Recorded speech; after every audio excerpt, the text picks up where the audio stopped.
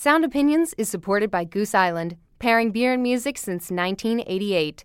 Goose Island Beer Company, Chicago, Illinois. Listen critically, enjoy responsibly. What happened to music that meant something? Like the Who at the Kingdom or Kiss at the Coliseum. Where is the Misty Mountain Hop? Where is the Smoke on the Water? Where is the Iron Man of today?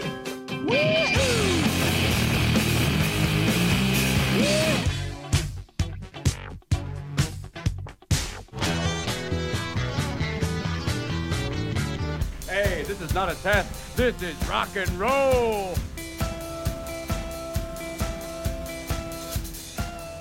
Welcome to Sound Opinions from Chicago Public Radio and American Public Media. I'm Jim DeRogatis, the pop music critic at the Chicago Sun-Times. And I'm Greg Kotz. I write about rock and roll for the Chicago Tribune. Today on the world's only rock and roll talk show, we're going to do a classic album dissection of one of the best albums of the 1980s, The Replacements' Let It Be. Plus, we'll review the new disc from Steve Earle. You are listening to Sound Opinions, and time now to welcome a new station. Yes, Greg, Richmond Indie Radio. Richmond, Virginia's WRIR is adding Sound Opinions. We are thrilled that they have. As you know, whenever a station picks us up and tortures its listeners by adding us to the schedule, we like to welcome them by playing a great rock band from their hometown. What have we got from Richmond? The first band I thought of when I thought of Richmond was one of the first bands that I saw in the college rock, the indie rock scene of the 80s out of that area. And that was a band called House of Freaks. And I thought, as a precursor of these two-person bands that are very much in favor these days. They're all over the place bands now. Like the Kills and the White Stripes. There's tons of bands like that. Back then, they were a real novelty. And they were not only a novelty, but they were a great band. Brian Harvey and Johnny Hott, two guys up on stage making this big noise. It was impressive. I mean, you were just going, how could two guys make all this sound? They wrote great songs, impressive live, made a string of really fine records. And there's a tragic element to this as well. I mean, Brian Harvey, one of the great musicians out of the Richmond area, died tragically a couple of years ago with his family. Yeah. And in a way, this is a little bit of a tribute that we're paying to this terrific band. So a tribute to him and a welcome to WRIR. Absolutely. Brian Harvey and Johnny Hott, House of Freaks, and Black Cat Bone on Sound Opinions. Lonesome holler on a levee camp, smell of turpentine. All hands laid on a shovel and pick, and a hammer beat out the time. Laid on a black night, driving of a black cat, trading for a banjo, making out a blood pact, bearing that cross in Satan's name. Tell the story right. High pitched wailing and mournful hymns were sung into the night. Laid on a black night, driving of a black cat, fiddle and a bowstring, making out a blood pact, while the devil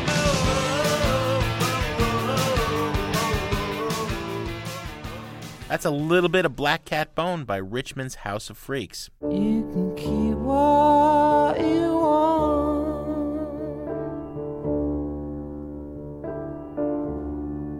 I want none of it.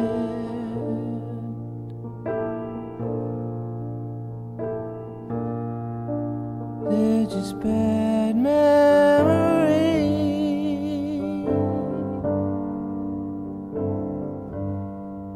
I don't want.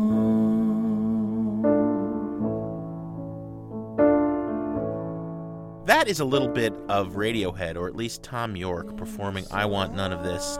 Tom and Johnny Greenwood, the guitarist of Radiohead, stopped by Sound Opinions, Greg. It was in May of '06. Great show. One of the things we were talking to them about at that point was what were they going to do with their much-anticipated seventh album. Their record contract was done. Were they going to re-sign with a major label and go the traditional route, or were they going to be ready to be the first band, not U2, not REM, no superstar act, first band to start this revolution and say, we don't really need a record company anymore. We're big enough that we can just distribute our music directly to the fans via the internet. Well, it's kind of a complicated story, but that's basically what Radiohead has decided to do. Starting October 10th, they are going to be offering their new album, In Rainbows, on their website with a model that is much like public radio. If you think there is worth in this new music, you can choose to pay whatever you can. 80 cents, $8, $80. You can take the music for free. They're taking a leap of faith and thinking that by offering this music as a download, people will support the band. They're going to put it out on an official release on CD next year. So it's not like it's never going to come out, but that's a long enough time, 3 months, that it's not like 2 weeks before we're going to leak the album and then it's going to be in stores. They're taking a leap of faith and believing that people are going to buy this record. It's also going to be available in a rather pricey $80 box set edition with vinyl, so that there's different levels of what you can buy. But basically, this music's going to be there for free.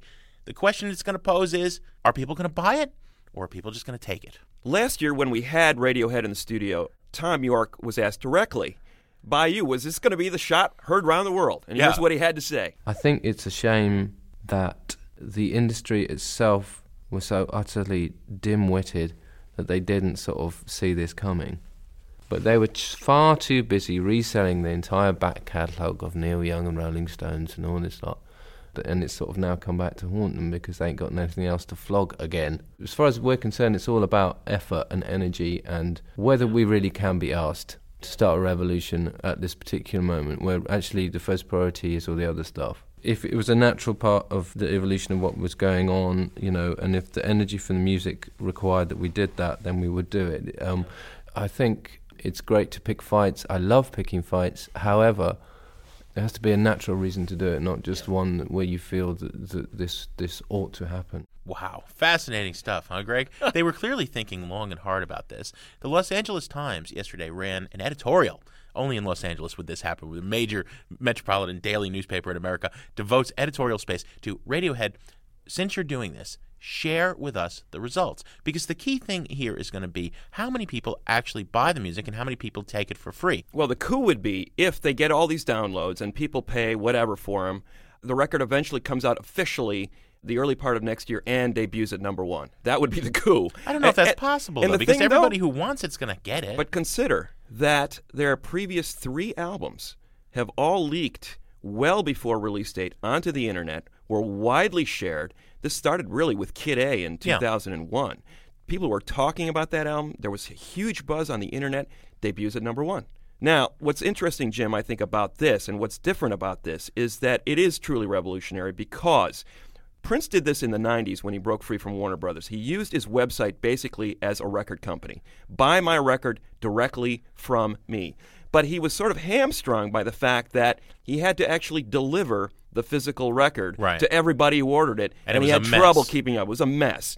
Radiohead now has figured out 10 years later, we've got this great distribution system. It's called the internet. We don't have to send a physical anything to anyone. So it's amazing. They've got the distribution problem solved. And if they do solve it, if it does prove to be a success, I think what we have here is the final nail in the coffin of the 20th century record industry. Yeah, it's either the beginning or the end. I don't know which analogy we want to go to. I think you're completely wrong. I think it in one fell swoop makes the Billboard charts forever irrelevant again. If they sell 1 million records just online, physical product matters no more. It'll dwindle, and then it'll be irrelevant. Well, the key point there, though, is sell it. Are they going to be able to sell it? Well, that's what we have to see. Yeah, and is it true Generation Y doesn't want to pay for music, or will they pay what they consider fair? Will they pay $8 or $10? The other thing to note about this, Jim, is that Radiohead is not every band. Radiohead is perhaps the most respected brand name, to use a really noxious term. No term they would hate. In rock music. Fans love this band. They're incredibly loyal. They probably will want 3 versions of this record. They will go out and get the download. They will buy the box set, and they will buy the physical CD. I'm very curious to see if the major labels hire people to download that music, take it for free, and subvert the notion that anybody would be paying Radiohead for its largesse. You're assuming the major labels are smart, but they're not. He's a rebel and he'll never be any good. He's a rebel 'cause he never ever does what he should do. Just because he doesn't do what everybody else does. Oh, that's no reason why I can't give him all my love. He is always good to me, always treats me tenderly. 'Cause he's my rebel, no. He's my rebel, no to me. He's a rebel and he'll never be any good. Phil Spector produced a song by the Crystals from 1962, which may well apply to Phil Spector today. Spector, who for the last 5 months has been on trial in Los Angeles for the murder of a woman 4 years ago at his mansion. The trial has ended in a hung jury. Apparently, the jury could not decide whether he was guilty or not. 10 people on the jury apparently thought he was guilty. 2 people could not be convinced that he was. The trial was declared a mistrial, and apparently there will not be a new trial until at least next spring. So Phil Spector's future left dangling after this 5-month trial. You know, Jim, it's interesting. We've seen all the courtroom shots of Spector. We've heard all the lurid details about this case. Spector, with each passing month, looks more and more to the general public like this freak guy living as a recluse in his Complete mansion, weirdo, yeah. waving guns around, pointing them at people, shooting people. I mean, there have been all these stories that have come out over the past decades of Spector loving his handguns, pointing them at people, waving them around in recording studios. Now he's been implicated in this shooting. This trial is just going to drag on and on. Lost in all of this, I think, has been the fact that this man was one of the architects of rock and roll music as we know it in the 60s. A lot of people tend to forget that now as a result of this trial. It's kind of old news, the trial now, and I wonder, what'll even happen at this point, whether anybody will even be interested as it goes to round 2 of the trial, they attempt to try again. I think the tragedy here, Greg, is twofold. Number one, the history of his musical accomplishments has been forgotten. It's very easy to dismiss him as just this freak, like you said. Number two, for how long his weird, eccentric behavior has been tolerated in the name of his genius. Mm-hmm. This, of course, as we see Britney Spears melt down in full view of the world in public, it's just sad and tragic. This is a very talented person. That doesn't mean they also don't have problems. And when we kind of encourage them for their problems, everybody put up with Phil Spector's being on the edge of violence and having this fascination with guns and kidnapping the Ramones when they were making End of the Century, not letting them out of the studio. And Ronnie Spector, his wife, after he produced the Ronettes, that ended very badly, and she accused him of a lot of foul things. We've known this was a troubled man for a long time. It's been in full view of the world, and it's tolerated because he has this genius. Meanwhile, the musical accomplishments are forgotten in light of the things that he's done in his life. Well, let's look briefly at what that genius was, because a lot of people, I think, have forgotten. First of all, Jim, I think this guy totally reinvented the game of production, being a producer in rock music. Prior to him, producers were sort of along the Sam Phillips model. They stuck up some microphones, they let the band perform live, they were a sounding board, they wanted to get the sound of that band in the room together. Spector took it to another level. He used the studio as his instrument. He was in control. In a way, he was the artist. He was bigger than the artist. Right. He assembled the artists, he orchestrated them, he arranged them, he produced them, he made them sound a certain way. If they didn't get it right, he made them play it again. Again. There are tales of 60, 70 takes he would demand from someone like Tina Turner. And he was a visionary. He understood what he was doing, and he had a widescreen vision of that. The whole idea, his quote, "the little symphonies for the kids." 3 minutes of this incredibly densely orchestrated pop music, the wall of sound. People hear that again and again and again. It's one of those things that's accepted. It's a cliche. We wanted to show or illustrate as we can on the radio show what the wall of sound actually is. First of all, he had the best musicians in Los Angeles. People may not appreciate the level of the musicianship on those records, but it was there. These were the very best musicians in the best music town in America at that time, Los Angeles. Which means the world, right. Glenn Campbell, Hal Blaine. Glenn Campbell, before he was Glenn Campbell, playing guitar on these records. One of 4 or 5 guitars. Well, the idea was to duplicate 3 or 4 basses, 4 or 5 guitars, several layers. grand pianos. Yeah, Hal Blaine on drums, one of the great drummers of all time. Leon Russell. Who was Leon Russell, one of the great piano players of all time? Before he became a solo artist, he was playing piano on these Phil Spector records. So he assembled these guys, put a singer in front of him, Ronnie Spector, Darlene Love, Tina Turner, great singers, and oversaw these incredibly ambitious real-time performances. There wasn't overdubbing in this era.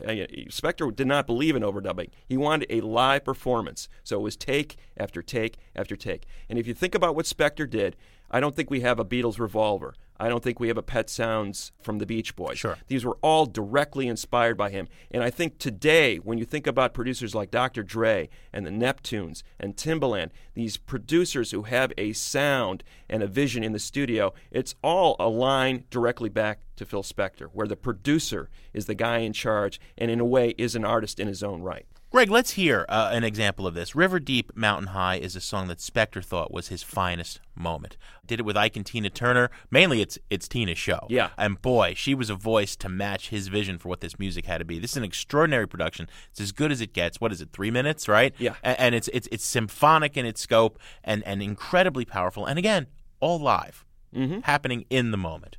Here's Phil Spector's production of River Deep, Mountain High.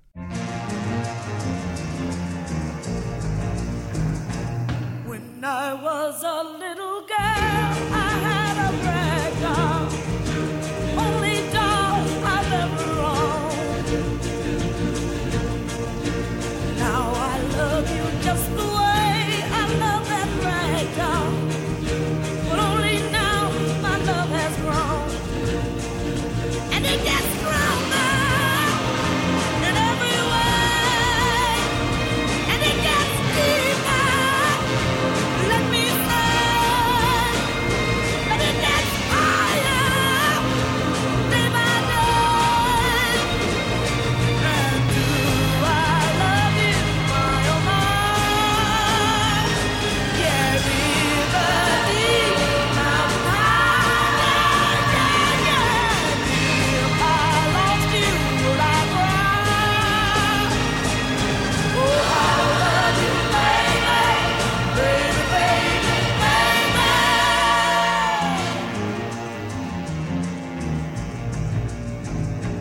When you were a young boy, did you have a puppy that always followed you around? Well, I'm gonna be as faithful as that puppy. No, I'll never let you down.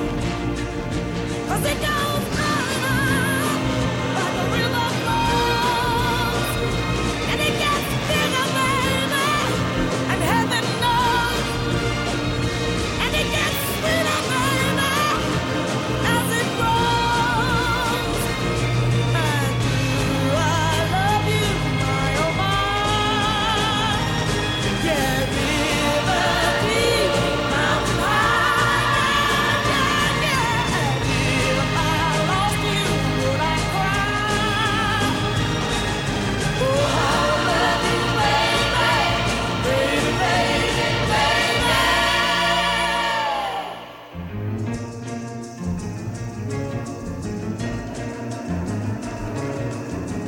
I love you, baby, like a flower loves the spring.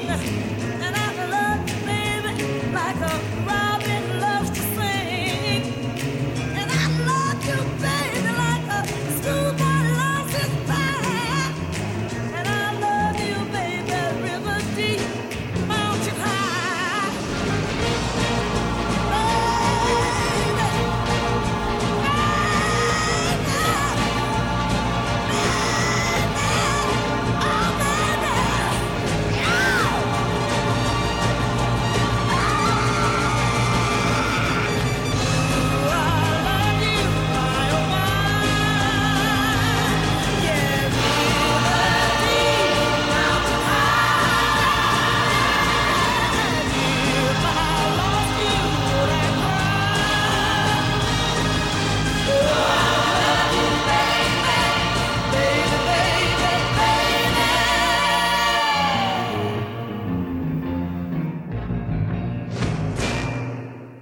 River Deep, Mountain High from Ike and Tina Turner, the classic wall of sound production by Phil Spector from 1966.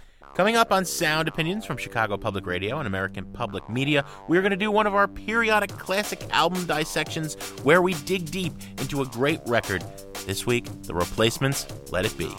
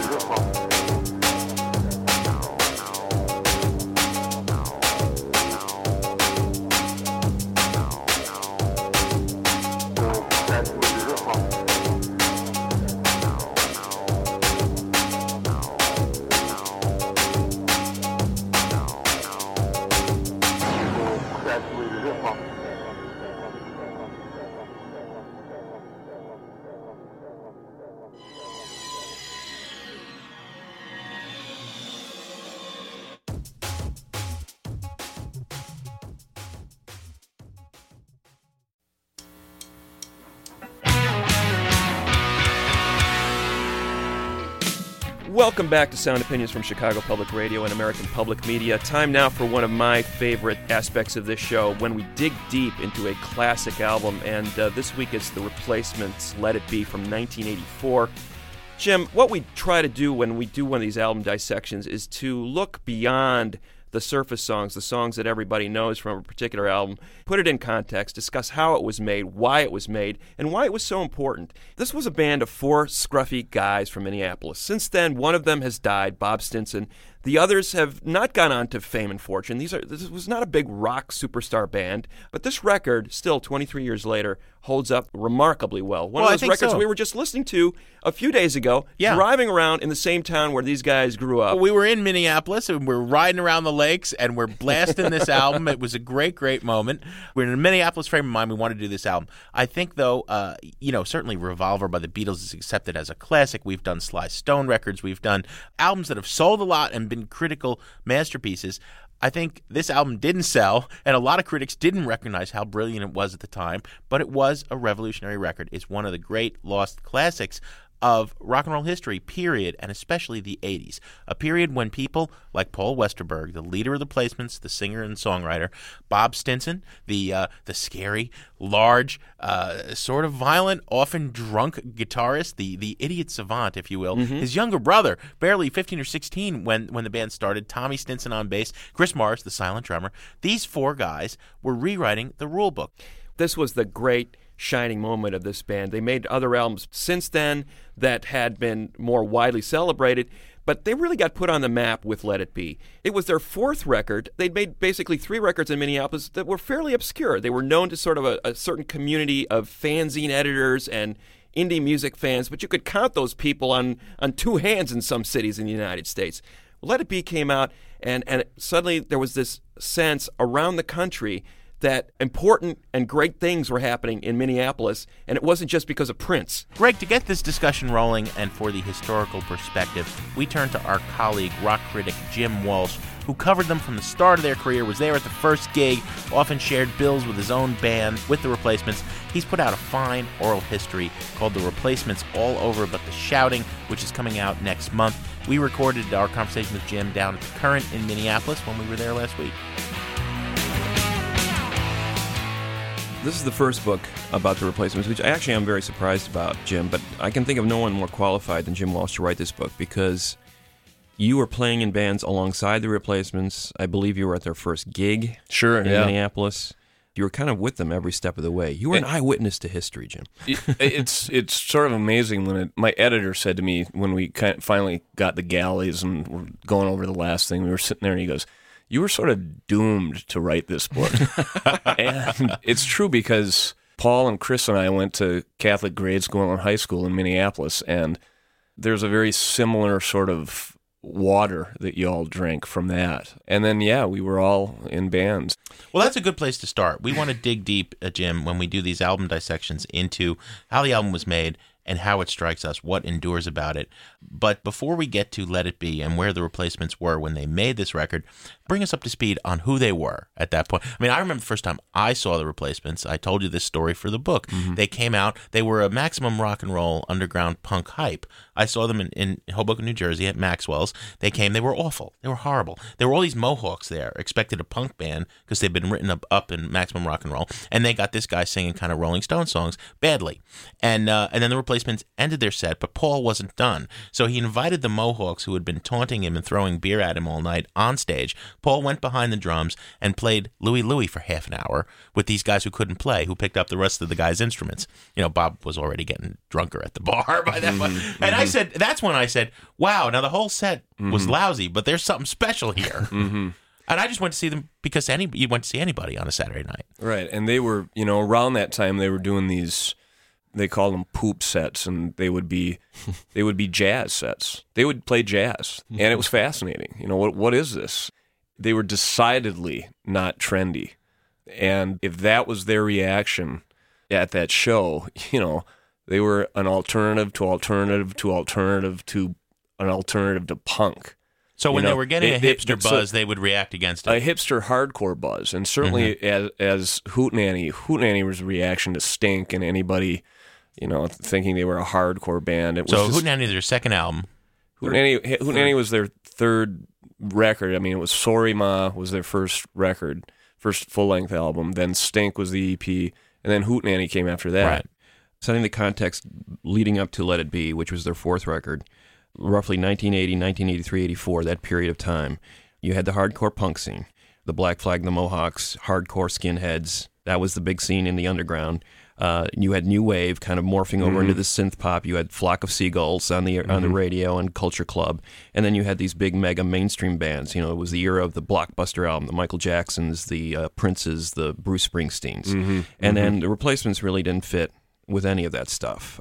Even, their contemporaries in the Minnesota scene, Husker Du, their first record, Land Speed record, hardcore punk record. It was kind of understandable where they were coming from, whereas the Replacements, it seemed like, right, as you were saying, not really fitting in with any of these things. But Husker Du was also stretching their whole thing with Zen Arcade that year. So they were paying attention too.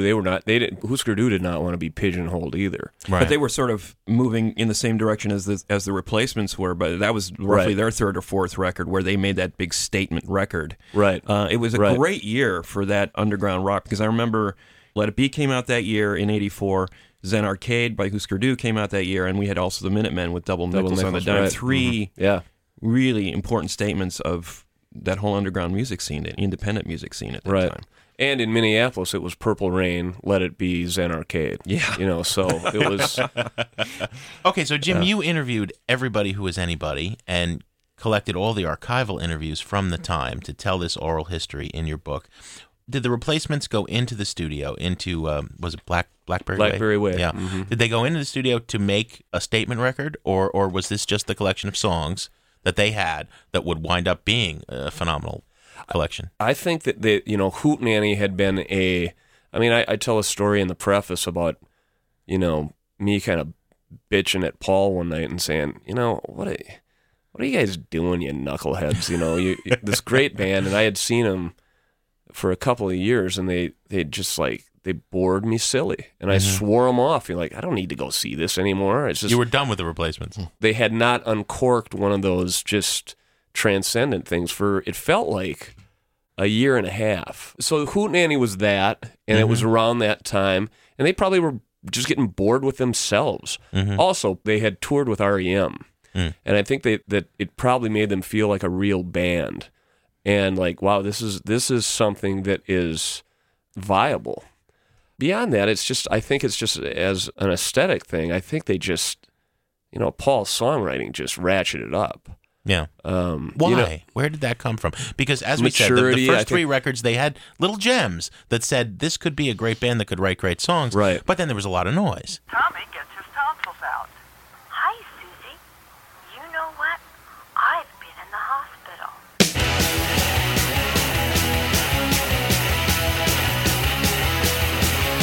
Open wide, the doctor's here. Everything is fine. Got nothing to fear. Strap them down, or out of gas. Stop your bawling, you little brat. Get this over with. I'll be off in an hour. Didn't want to shove me yesterday. I took a shower. Get this over with. I'll be off in an hour. My Cadillac's running. Let's rip it, rip my now. Rip it, we're gonna rip my now. Rip it, we're gonna rip my now. Rip it, we're gonna rip my now. Let It Be is the exact opposite. There are bursts of noise. Tommy gets his tonsils out, right? Right. But song after song that is just so deep and moving, and like, where did this come from? I guess that I would say that probably the REM tour, a lot of people were writing about them, and that affects an artist. Peter Buck's calling you the greatest rock and roll band in America. You step up a little bit, I think. But still the sense of humor. I mean, because Greg and I have interviewed Westerberg any number of times, refuses to take himself seriously. I mean, there are a lot of people, Jim, that we've all interviewed that are happy to be the new Dylan and that are being there. We could go see Ryan Adams, and... Well, let me tell you how I came up with that lick, Jim. Yeah, exactly. It came to me in a... The source of my brilliance stems from... Westerberg seemed really, even more so than many people, freaked out when people would begin to talk about how deep Unsatisfied was, how deep 16 Blue was. And I wonder if Gary's Got a... and the cover of Black Diamond by Kiss and Tommy Gets His Tonsils Out are the reaction to that. Because there are two sides of this guy. There's an absurdist but he was guy terrified in him of Bob Stinson, too. All right, no, you're not telling. I mean, explain, Jim. Explain. No, I think that is very much at the crux of why they were great. If you're in a band and you're the guy, and all you've got is yes men, yes. Oh, great idea, great. Yeah. It's a horrible rock band. So it's like you got Bob Stinson on your left, and Curtis Ace says this very well in the book too. Kurt knew those guys before they were the Replacements. He knew he practiced in this band next to the Stinson's house. There's a longtime Minneapolis rock scene stalwart. Exactly. Yeah. Exactly. Kurt is like the Dean of Scream in Minneapolis. Right. But he says that Bob would come to practice and watch those guys and just sneer. So 6 foot something, about 250 pounds, right? Yeah. A presence who would sometimes, I remember memorable sets, one where he wrapped himself in cellophane to play at CBGB's, another where he was wearing like a baby diaper. And tutus. It's very P-Funk when you think about it. It was very P-Funk. I don't know if that's where he got it. And sort of scary. Because he was drunk and tottering and teetering. But you didn't know when he came up to you whether he was going to slug you or give you a hug. Right. I think it terrified Paul more than amused him. And it's just, imagine. So you're saying Paul didn't get feedback from the band. He had to get it from outside. Bob was like a hardcore critic on his left. And anyone who's ever been in a band knows what that dynamic is. It's very much like you bring a song to the band and they go, what is this? And then you got to come with Gary's got a I hate music or whatever, because you can hide behind that.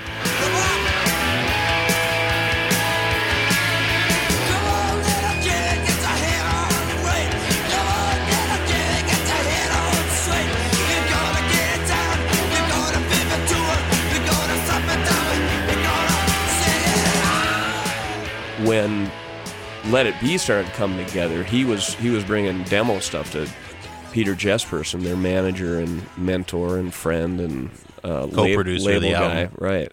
Peter acted as a muse. I'm not saying Paul was writing for Peter, but that was a very sensitive outlet. Jesperson sounded like was the one voice that Paul could look to when he wanted to write these more sensitive songs that the other guys were just going, get this out of here. Right. It's a Brian Epstein kind of thing in a lot of ways. Exactly. In later interviews, he would sort of fess up to the idea that he had to sort of summon up his courage to write The Unsatisfieds, amidst Answering the Gary's Machine. Got the... he had to placate those guys, and he had to sort of honor that side of the band for a long time. Right. And, and remember, Jim, when he went solo, that was one of the reasons he justified it. Now I can write whatever I want. I don't have to please anyone but myself. Now I can write these kinds of songs. And, of course, Westerberg's never been as great as he was when he did have those guys as kind of the skeptics around him. So it was really a beautiful moment in time for this band. The balance was almost perfect. Maybe we're assuming Jim buys something that he doesn't. I mean, because for Greg and I, the reason we're doing the album dissection, we think it's their finest moment. I maintain that I can play for a 17-year-old hardcore fan or a sensitive 17-year-old singer-songwriter, Let It Be, and he or she's going to have their mind blown. Absolutely. Because it stands. I think it stands their best album. And I think that they, throughout their entire career, they were looking to that. They were not trendy. And I agree. I mean, and that's the thrill of putting this book together, is that, this Christmas there's going to be, some cool uncle or aunt or somebody is going to give some 16-year-old kid and go, here, this is why I'm so screwed up.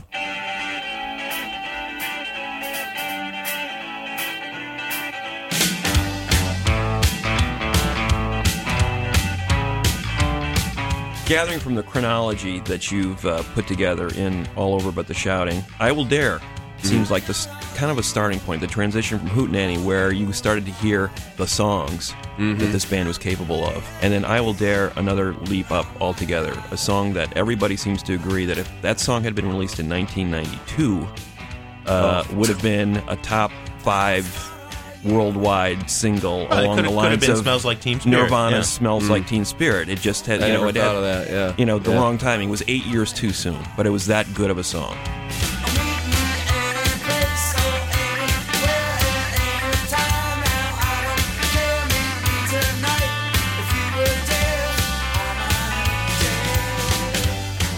The reason we seize on I Will Dare is because it's a pop song. Yeah. And it's it shimmers coming out of any speaker, dashboard, or show you're at.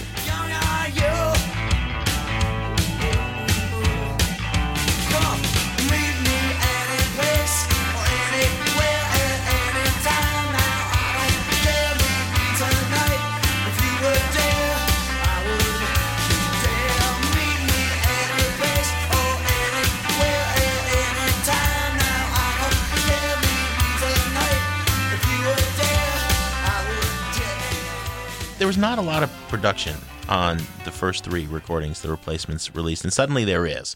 They're doing finger snaps, they're doing maracas, they're doing percussion, they're doing Peter Buck's mandolin. Peter Buck's mandolin. Chan Pauling comes in and plays keyboards. There's the answering machine on Answering Machine.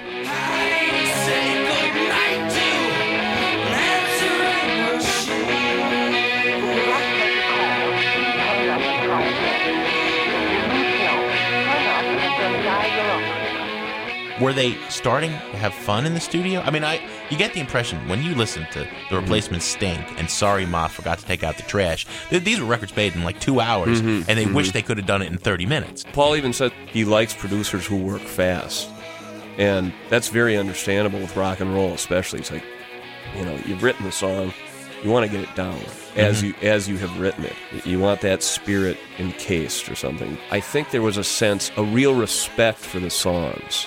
And so I think that they just went, we have to render these as imaginatively as the songs are written.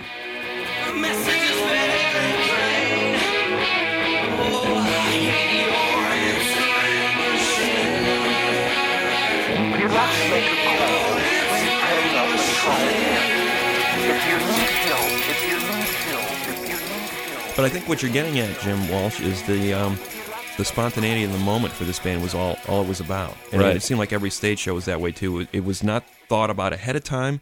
It was not thought about afterward. What do we feel like right now? And that's the way it's always seemed to be with that band. That was the charm of it. That's absolutely right on. And it was not an intellectual experience. Yeah. It was this communal thing. And some nights it would just lay there because it just wasn't happening. Yeah. But the nights when all the forces came together and coagulated, it like I keep saying funnel cloud or something. It really felt like that. Like something's happening here, something's happening, and you wrote it, and you knew the clock was ticking. You knew this band was unlike anything else that came before or since, really.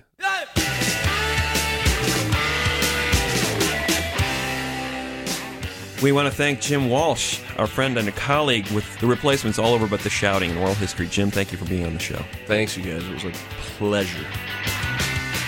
We'll be back in a minute on Sound Opinions from Chicago Public Radio and American Public Media with more of our classic album dissection of the Replacements' Let It Be. Then we'll review the new record from Steve Earle, Washington Square Serenade.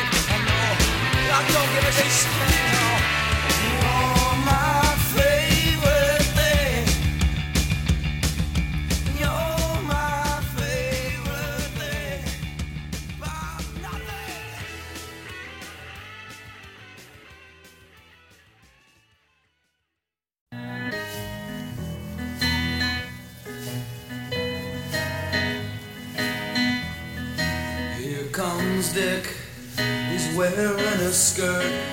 Here comes Jane, you know she's sporting a chain. Same hair evolution, same build evolution. Tomorrow who's gonna fuss? And they love each other so androgynous. Closer than you know, love each other so.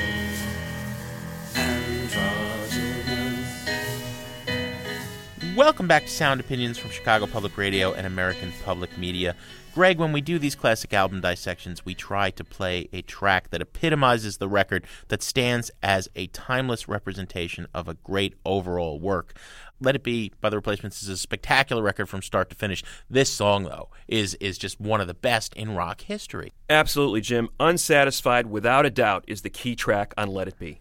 Every time this song plays, it brings a little tear to the eye, a little chill up the spine. Absolutely. It's an emotional bloodletting that really was a revelation for the Replacements in Westerberg. I think part of the key to this song, Jim, was that the courage that Westerberg had to muster up to even do it, because the Replacements were a bunch of wisecracking guys who didn't appreciate sentimentality or any kind of emotion that wasn't juvenile in some ways. Right. They were not an emo band. And Paul Westerberg, however, was growing up, and the fact that he was able to wear his heart on his sleeve this way really said a lot about him as a songwriter and his growth as a songwriter. He makes this song not only with his lyrics and vocal, but the instrumentation, the 12-string guitar, the lap steel, things you didn't hear on punk records very much at that time. But he creates this amazing emotional atmosphere with the music he plays. You know, it's a song about not getting none. The Rolling Stones in the 60s had Satisfaction. I think the indie rock 80s, the post-punk generation, had Unsatisfied. Who can't relate to that fact of being 20-something, having no significant relationship in your life, just one-night stands if you're lucky? And on the bigger level, is this all there is in my life? Right. Earlier in that record, they sing about bacon and cigarettes. What a lousy dinner. That's what those guys were living on. And he's asking himself, isn't there more? I feel like I have more to say and more to do in life, but I can't get out of this town. With this song and with Let It Be, they would get out of this town. They would be known by some people at least. I think they created a timeless classic that's up there with Satisfaction, and we just have to play it. It's Unsatisfied by The Replacements.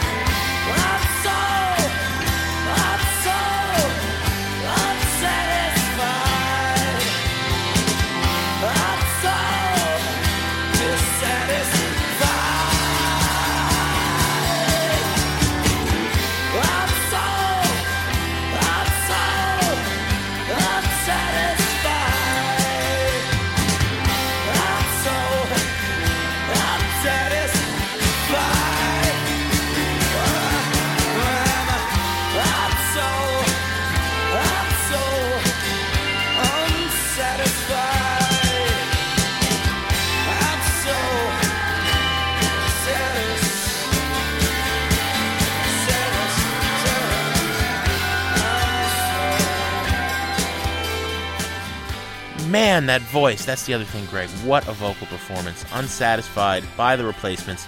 You know, Let It Be has only sold about 250,000 copies to this day. It's a crime. But it doesn't matter. You know, another guy from Minneapolis, St. Paul said, in American lives, there are no second acts. It wouldn't matter. The Replacements created a perfect album. It's worth seeking out, and people's lives will be better if they do.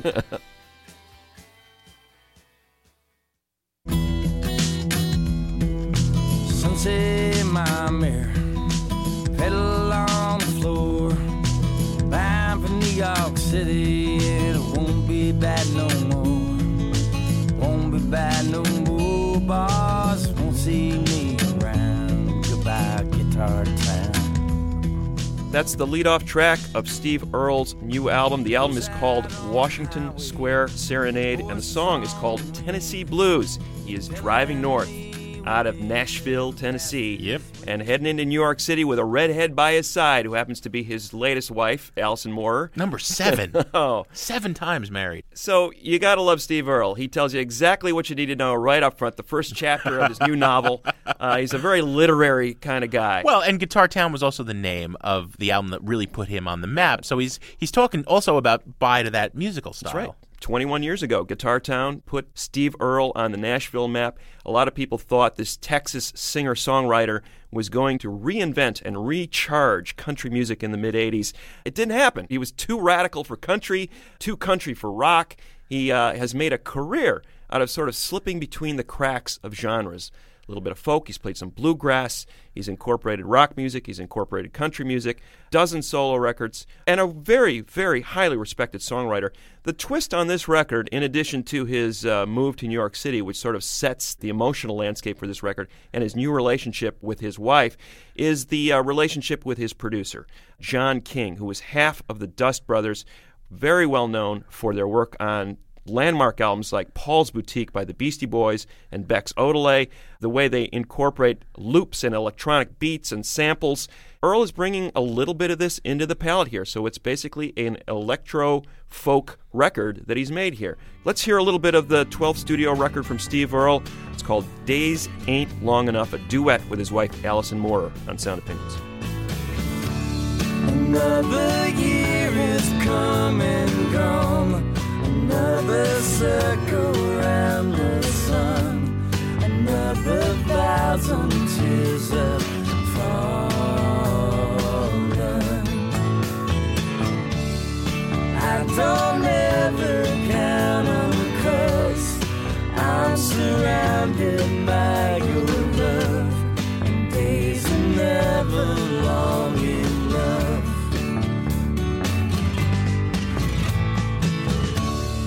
4 more seasons on parade show their colors, then they fade.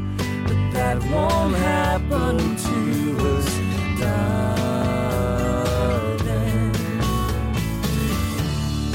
We'll remember how it was, then begin again, because days are never long enough.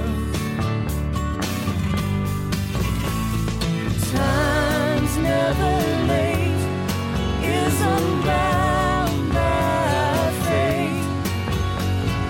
Try as we may, love might never be found if we wait until the sun comes up on another day, my love. Days are never long enough. Days are never long enough. That's Steve Earle duetting with his wife, Alison Moorer, on a track from Washington Square Serenade, his new album. Incredibly prolific, Steve is, Greg. As you've said, we've heard him do all sorts of things, including on the last 2 albums, Jerusalem in 2002 and The Revolution Starts Now in 2004. Absolutely searing, angry, acidic critiques of the state of the world against right-wing politics, against the wars that we're involved in, and actually offering understanding for why the Muslim world is upset at us, trying to question what's going on in the world. Now Steve's inside himself. A happy Steve Earle is a really unusual Steve Earle. This is a man who's fought off, famously, a heroin addiction, has done time in prison. As I said, let me underscore this, married 7 times. And in all that time, I don't think I've ever heard him happy and content and singing a song like he just did with Alison Moore. So that's strange. The production is also strange, although I love it. This is a futuristic, looped, sampled production at times, but it's done in a back porch hootenanny way. So it's like the sampler is being powered by like a mule that's walking around the field or something. Wow, it's weird.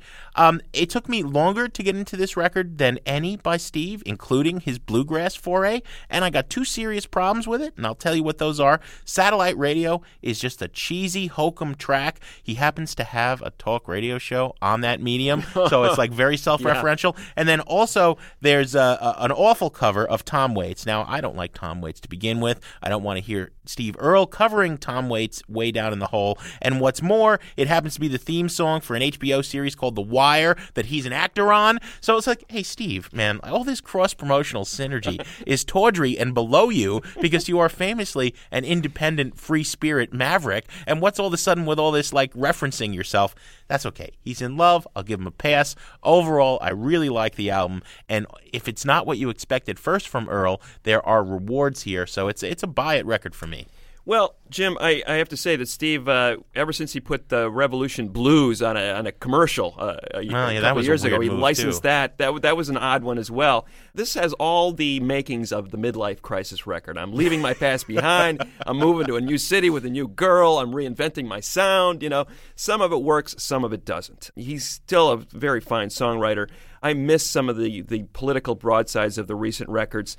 There's still a lot of anger in this record, but it's sort of couched in these biblical metaphors. He's done a few of these songs where there's apocalypse now on the horizon. I met my mother and my father and my sister on the road to Jericho, and I know there's trouble ahead, and there's going to be tears shed. And there's some kind of metaphor he's finding in pale male, the hawk that was like boosted out by gentrification in New York City. I'm not quite sure what he's saying about that. Right. So it's a little vaguer. The love songs are beautiful. The one we just played with Alison Moore, Days Aren't Long Enough, it's a beautiful song. He writes another wonderful song, obviously inspired by his new love, Sparkle and Shine. It's some of the prettiest music he's made. My baby, sparkle and shine, sparkle and shine, sparkle and shine. My baby, sparkle and shine, everyone knows she's fine. So it's an interesting album for Steve Earle. I gotta say, I'm not sure I like the happy Steve as much as I like the angry Steve. So I'm gonna give it a burn it. It's not a full-on buy it. I think there's some problems with this record. I like the sonic experimentation. I think he's written some very fine songs here, and he's written some songs where he just seems to be phoning it in. I was on the cusp, Greg. I went with a buy it. You went with a burn it. Fair enough. Greg, we have some thank yous to say. As always, Sound Opinions is produced by the ace team of Todd Bachman, Jason Saldana, and Robin Lynn, with Dave Mahler putting up with us as our intern, doing a fine job. We want to thank Cliff Bentley in Minneapolis and the folks at The Current for recording Jim Walsh with us, and Tori Malatia, our executive producer, our fearless leader. He was partying in Minneapolis while we were there. I saw him trying to get Garrison Keillor to do a duet on karaoke to Muskrat Love, and that's when I walked out of the party. I'm just telling you.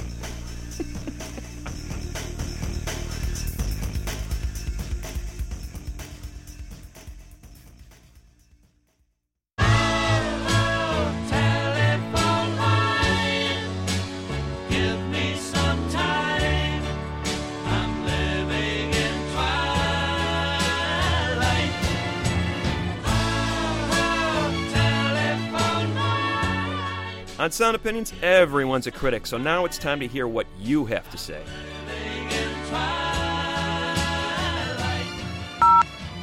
New messages. Hey, Jim and Greg. This is Andrew from Aurora, Illinois. I just wanted to comment on your review of Eddie Vedder's record for the new movie Into the Wild. I just wanted to take issue with your criticism about some of the lyrics from the soundtrack. It was my understanding that Sean Penn, the director, asked Vedder to bring the internal life of the main character alive through his music. And if you read the book, you realize he was a 21-year-old kid that was pretty wrapped up with a lot of the ideas he had discovered during college. And rather than characterize the album as Vedder's first solo record with some unfortunate lyrics, maybe we should remember that it's for a movie with the specific purpose to communicate this inner life of a main character. Anyway, that's it, guys. I love the show. Good work. Keep it up. Bye. It's all right and all wrong. For me, it begins at the end of the road. We come and go.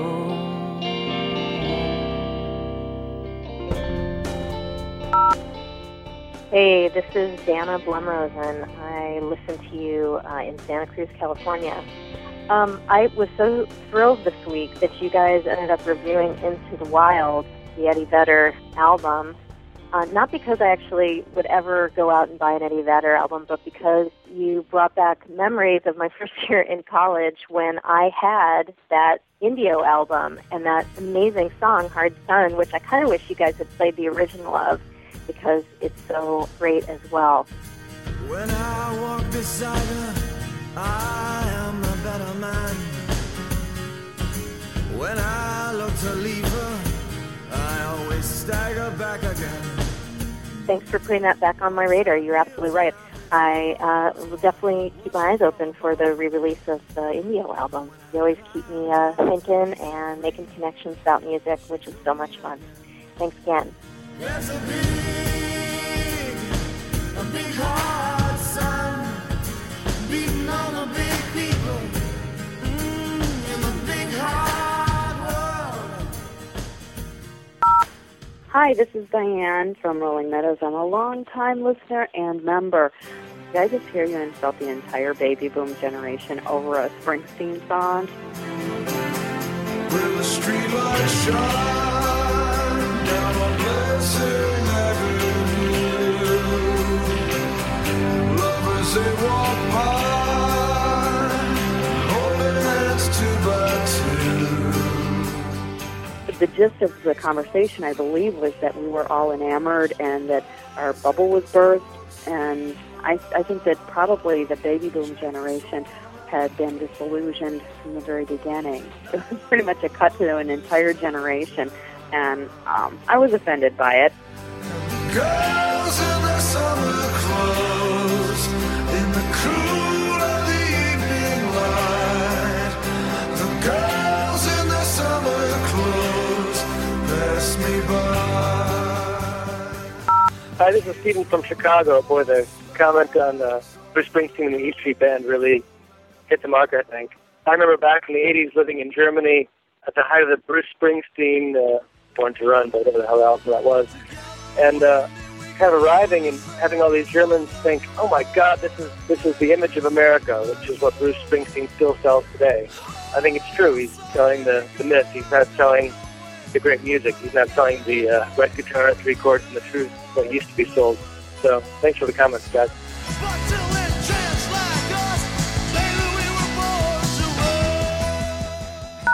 No more messages.